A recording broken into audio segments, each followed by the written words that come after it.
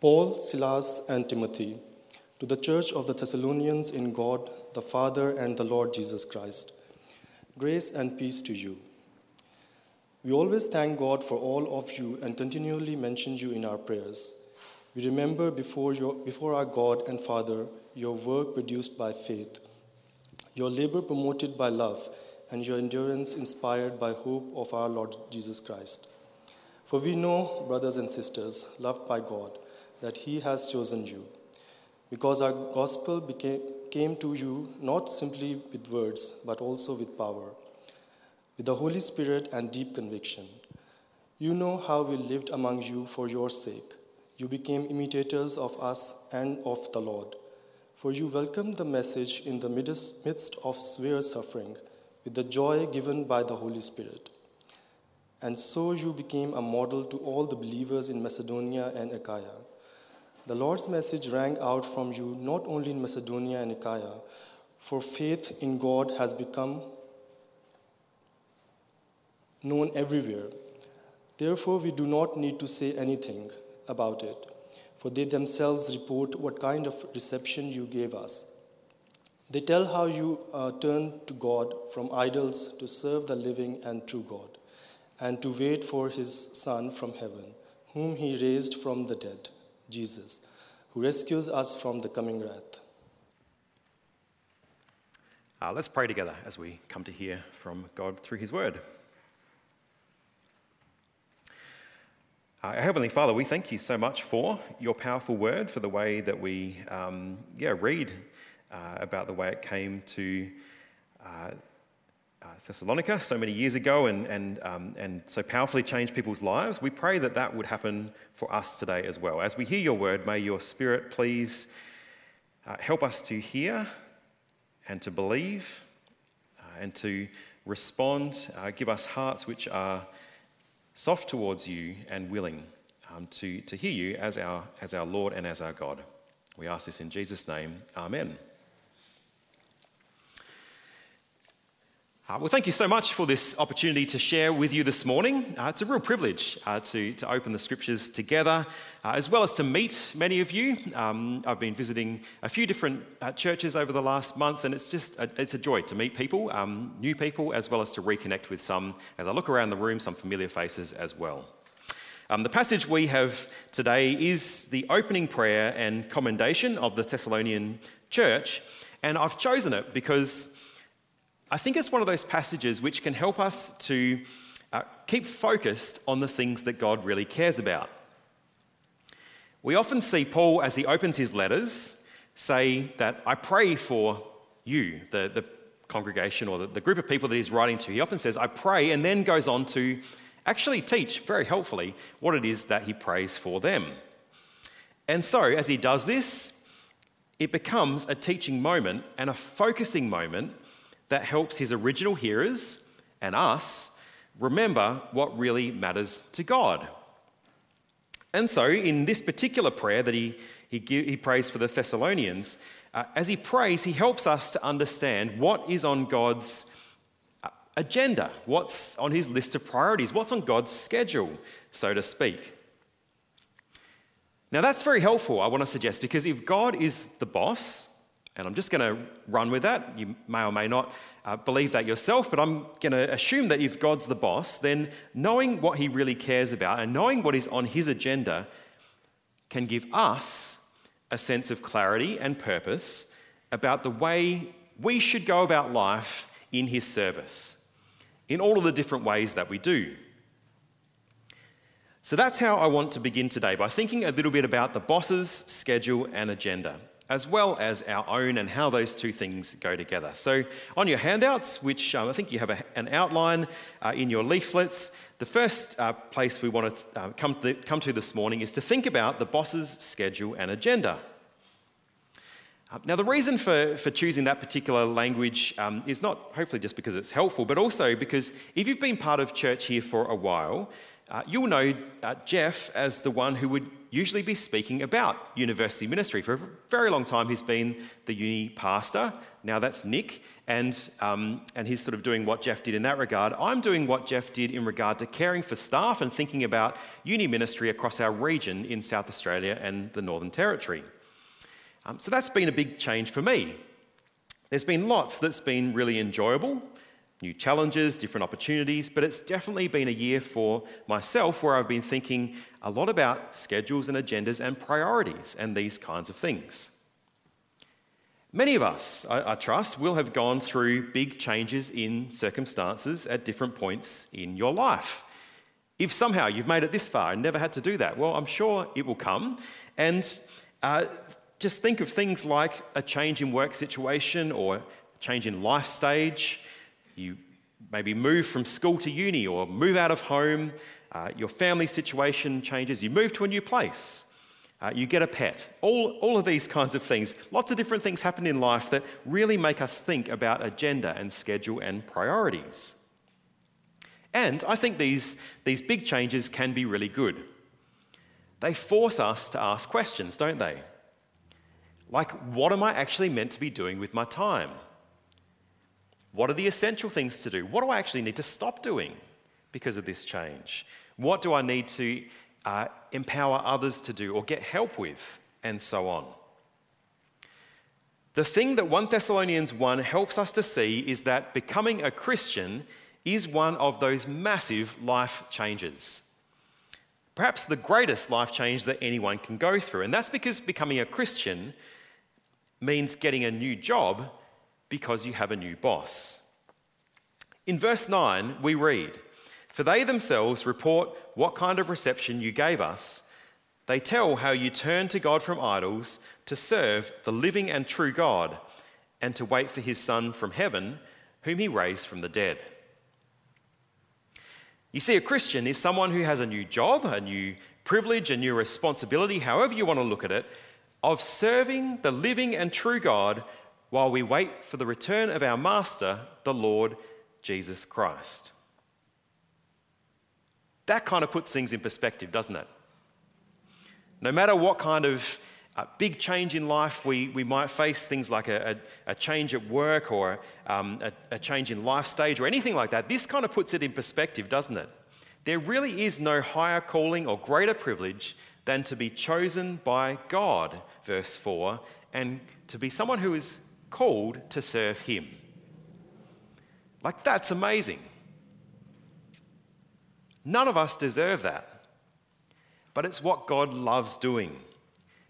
Calling people to turn from idolatry and worthless ways of living to serve him, the living and true God. And as you'd expect, that kind of role change or new job comes with a whole new agenda and priorities. It's what Paul recognises in his prayer and thanks God for. He recognises that they now have a new way of working. Their work is now work produced by faith. They labour differently or to different ends. It's labour prompted by love. And they go on in their service of God, inspired by their hope in our Lord Jesus Christ. They don't all become missionaries or pastors like Paul. In fact, I suspect not many of them did. Many of them presumably keep doing what they were doing during the week before that gospel came and turned their lives upside down. But everything they do now is done differently.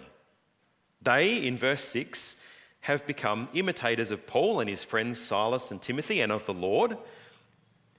And they have become a model for others in their region to imitate, and as the message of the gospel rings out from their little community, to be known everywhere, according to verse 8.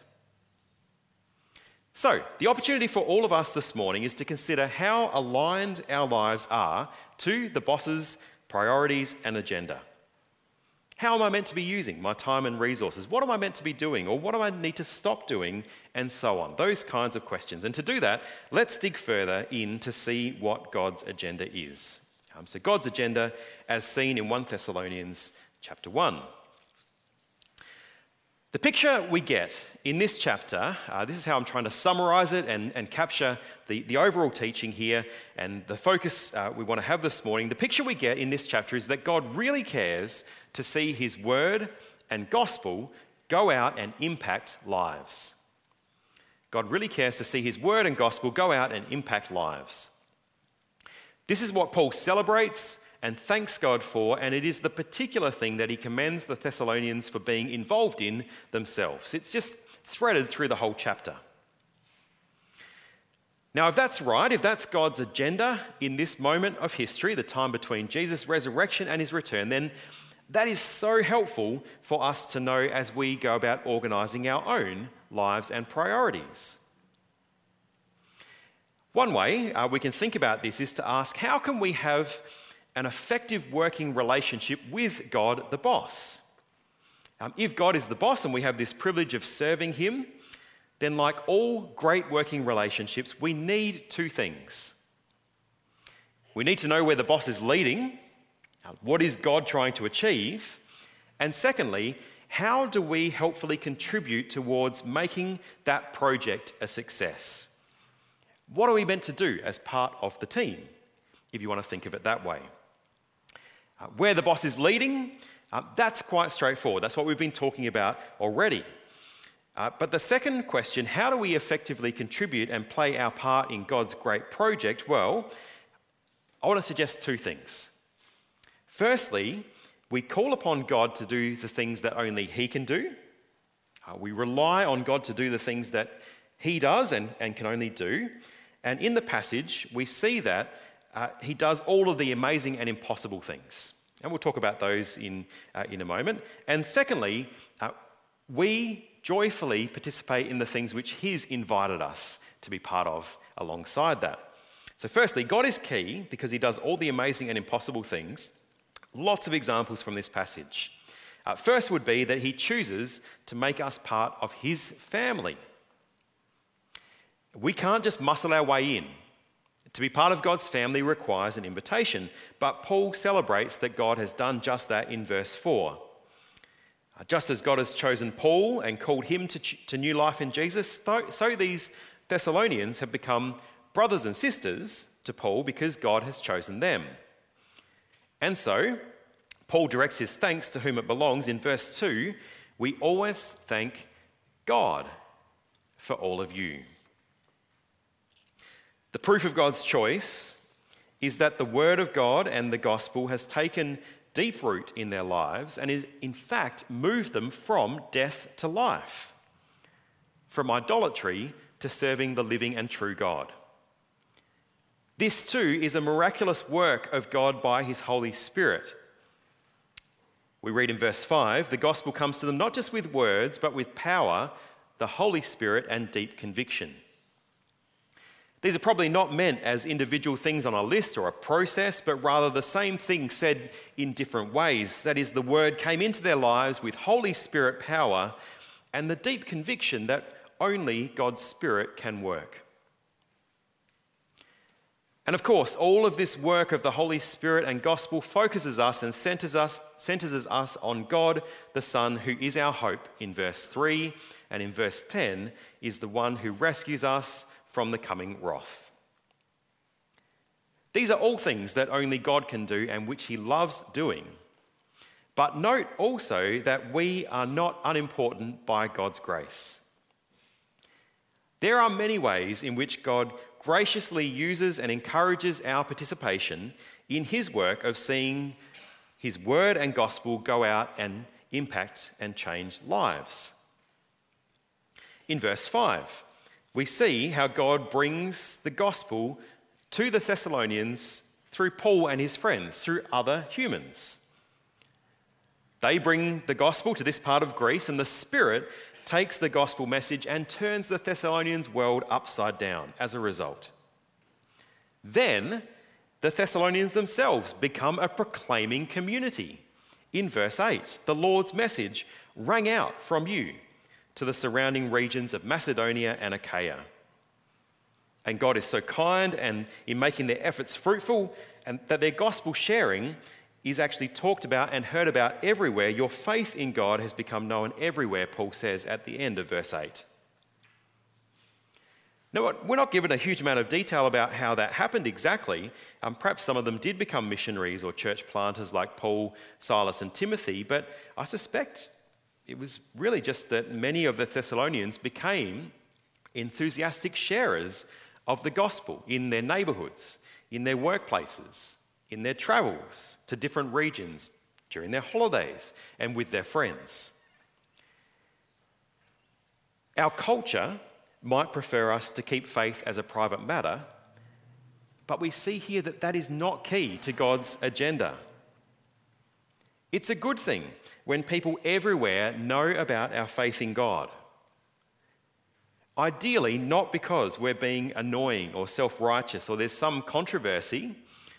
Sometimes God can even use those things, but ideally because the living and true God has rescued us and loved us, and that is being made known. The great generosity and mercy of our God is being made known all over the place. We also see the importance of a human response in verse 9. That response of turning to God from idols.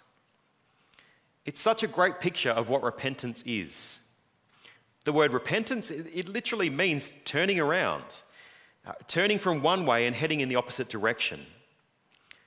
Their lives are now oriented towards God and his service. That human response is something the Thessalonians engage in, and it's something we call upon others to do as well, to turn from one way of living towards serving the living and true God. But they also become models. In verse 7 we read, they become models of a life lived in service to God. That human activity is so important in seeing God's word and his gospel changing lives, because it helps people to see what the truth looks like in practice. We don't want to be people who just know academically that Jesus is Lord and that he rescued us from the coming wrath. Like, you can know lots of facts by reading 1 Thessalonians 1. But actually what Paul is excited about and commends the Thessalonians for is that they live lives which fit with the truth in many ways, which is captured in Paul's prayer, that life of faith, love, and hope because of who God is and what he's done. Now, at this point, I want to give one of your own congregation members a chance to be a model in every sense of the word. And so I'm going to invite Ben up. You've changed sides. There you go. Okay, welcome. Come up, Ben.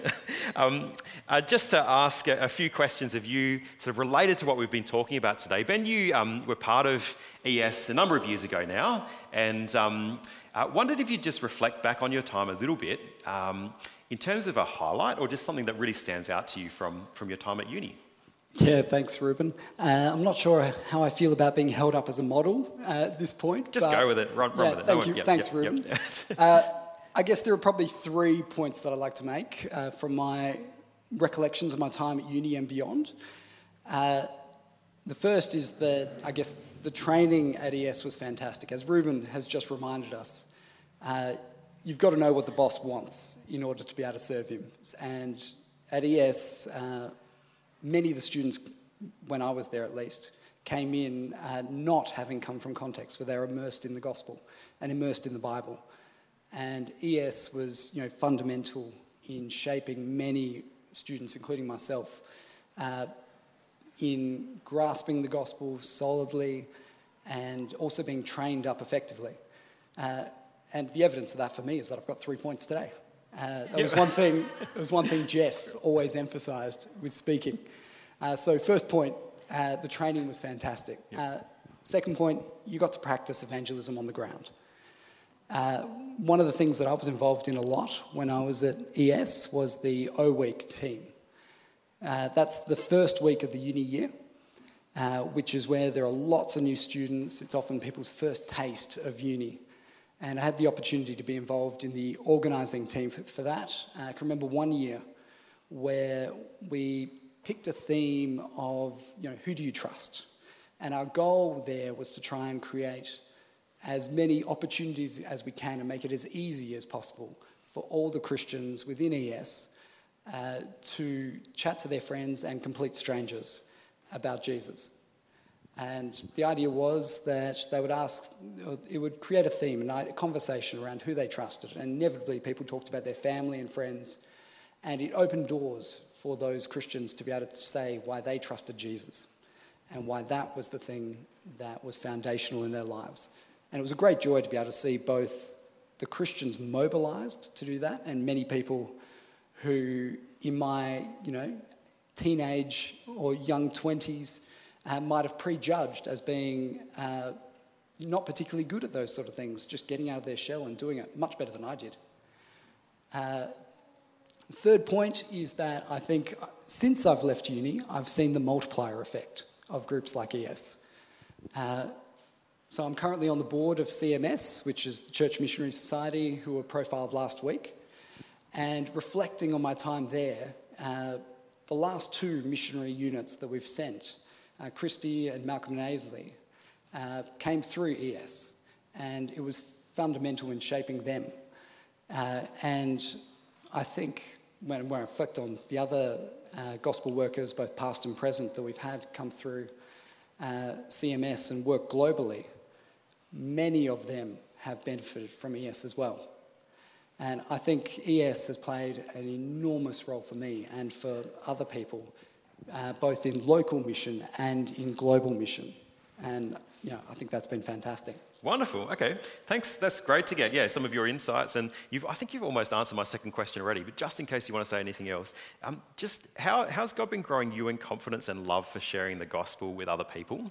Sort of reflecting on this idea of, being sort of part of a proclaiming community. Yeah.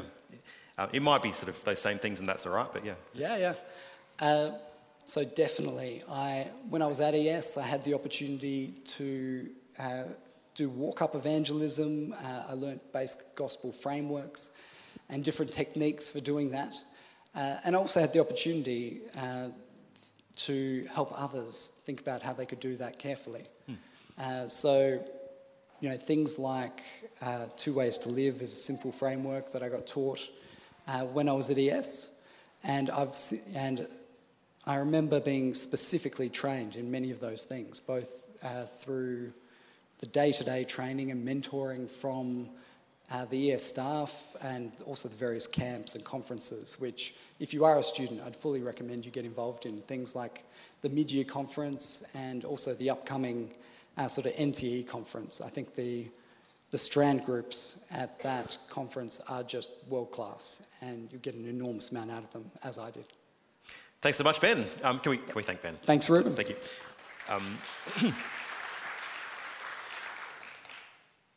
I just wanted you to have a chance to hear from someone else in terms of modelling, and that's actually what I want to encourage all of us to do as well, because Ben's not unique in the way he can talk about that question in terms of how is God growing us in confidence or love for sharing the gospel with other people.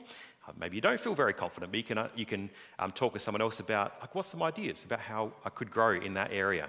Love and confidence in sharing the gospel with other people, coming out of what we've been talking about here in 1 Thessalonians.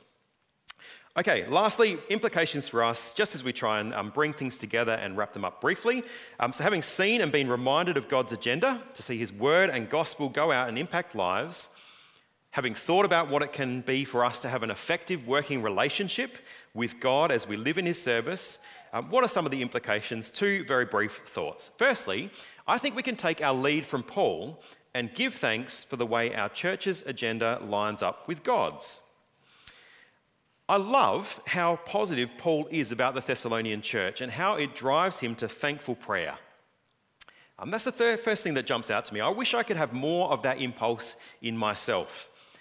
I wish I could say that I continually mention my own church community in my prayers, let alone all the other churches that I am thankful for, like you. I do, but I wish I could just have more of that, enthusiasm and excitement that just seems to ooze from Paul. It's just wonderful, isn't it? But there is an encouragement for all of us, I think, because there are many ways in which these good things are happening right here in Trinity Church Adelaide 1030.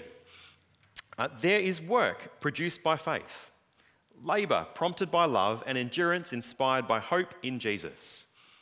This is a community where the gospel message is ringing out in many ways, and you are modelling to each other what it looks like to serve the living and true God. There are always ways, of course, we can be growing in these good things and doing better. I look forward to hearing of the ways your faith in God is becoming known all over Adelaide and beyond. But I think an initial application here is for us to follow Paul's lead and give thanks for the many ways in which the agenda of this church is aligning with God's agenda.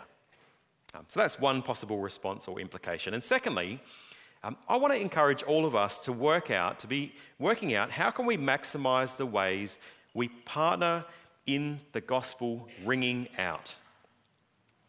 In all likelihood, a few of us may spend most or all of our time like the Pauls or Silas or Timothys of the world and spend lots and lots of our time just being part of the gospel message going out in that particular way. That would have been the same for the Thessalonian church. Some, but not all of them, will have done that. But what we see is that the message of the gospel rang out from them in an amazing way. It tells us that we don't all need to be the full-time pastors or evangelists. We just need to be willing to be engaged and playing our part in the gospel going out. And we all do have a part to play. That could be as we share about Jesus with others in our school or uni or work or family, neighbourhood or friendship contexts. But I also want us to think bigger. Bigger than just what sharing can we be doing ourselves. Think bigger about what God is doing in places that you aren't, but that are important to you. There's always been a strong commitment from Christian communities throughout the ages to partner with what God is doing in places beyond our own lives and our own church communities. Christians have always loved sending missionaries and others who will be part of this great work of God as His word and His gospel goes out and impacts lives. They've done that through partnering in prayer and finances to make that possible. So there are obviously so many ways in which you could do this. My encouragement is just to find one or a few that are fruitful and meaningful to you. Ones that you will care to pray for, as well as give as you might be able to. Be a part of God's word and gospel going out and impacting lives across a region or even the world or in a particular demographic, I suppose, as we've been encouraged this morning to think about university ministry. So I want to commend that, but there are obviously so many ways that you could be part of seeing God's gospel ringing out through partnership with others who you're able to partner with and send. Okay, so there's some thoughts as we finish. Thankful prayer, being sharers of God's word and gospel ourselves, as well as thinking bigger and working out how could we partner through what others are doing in different places. So with all that in mind, let me lead us in prayer.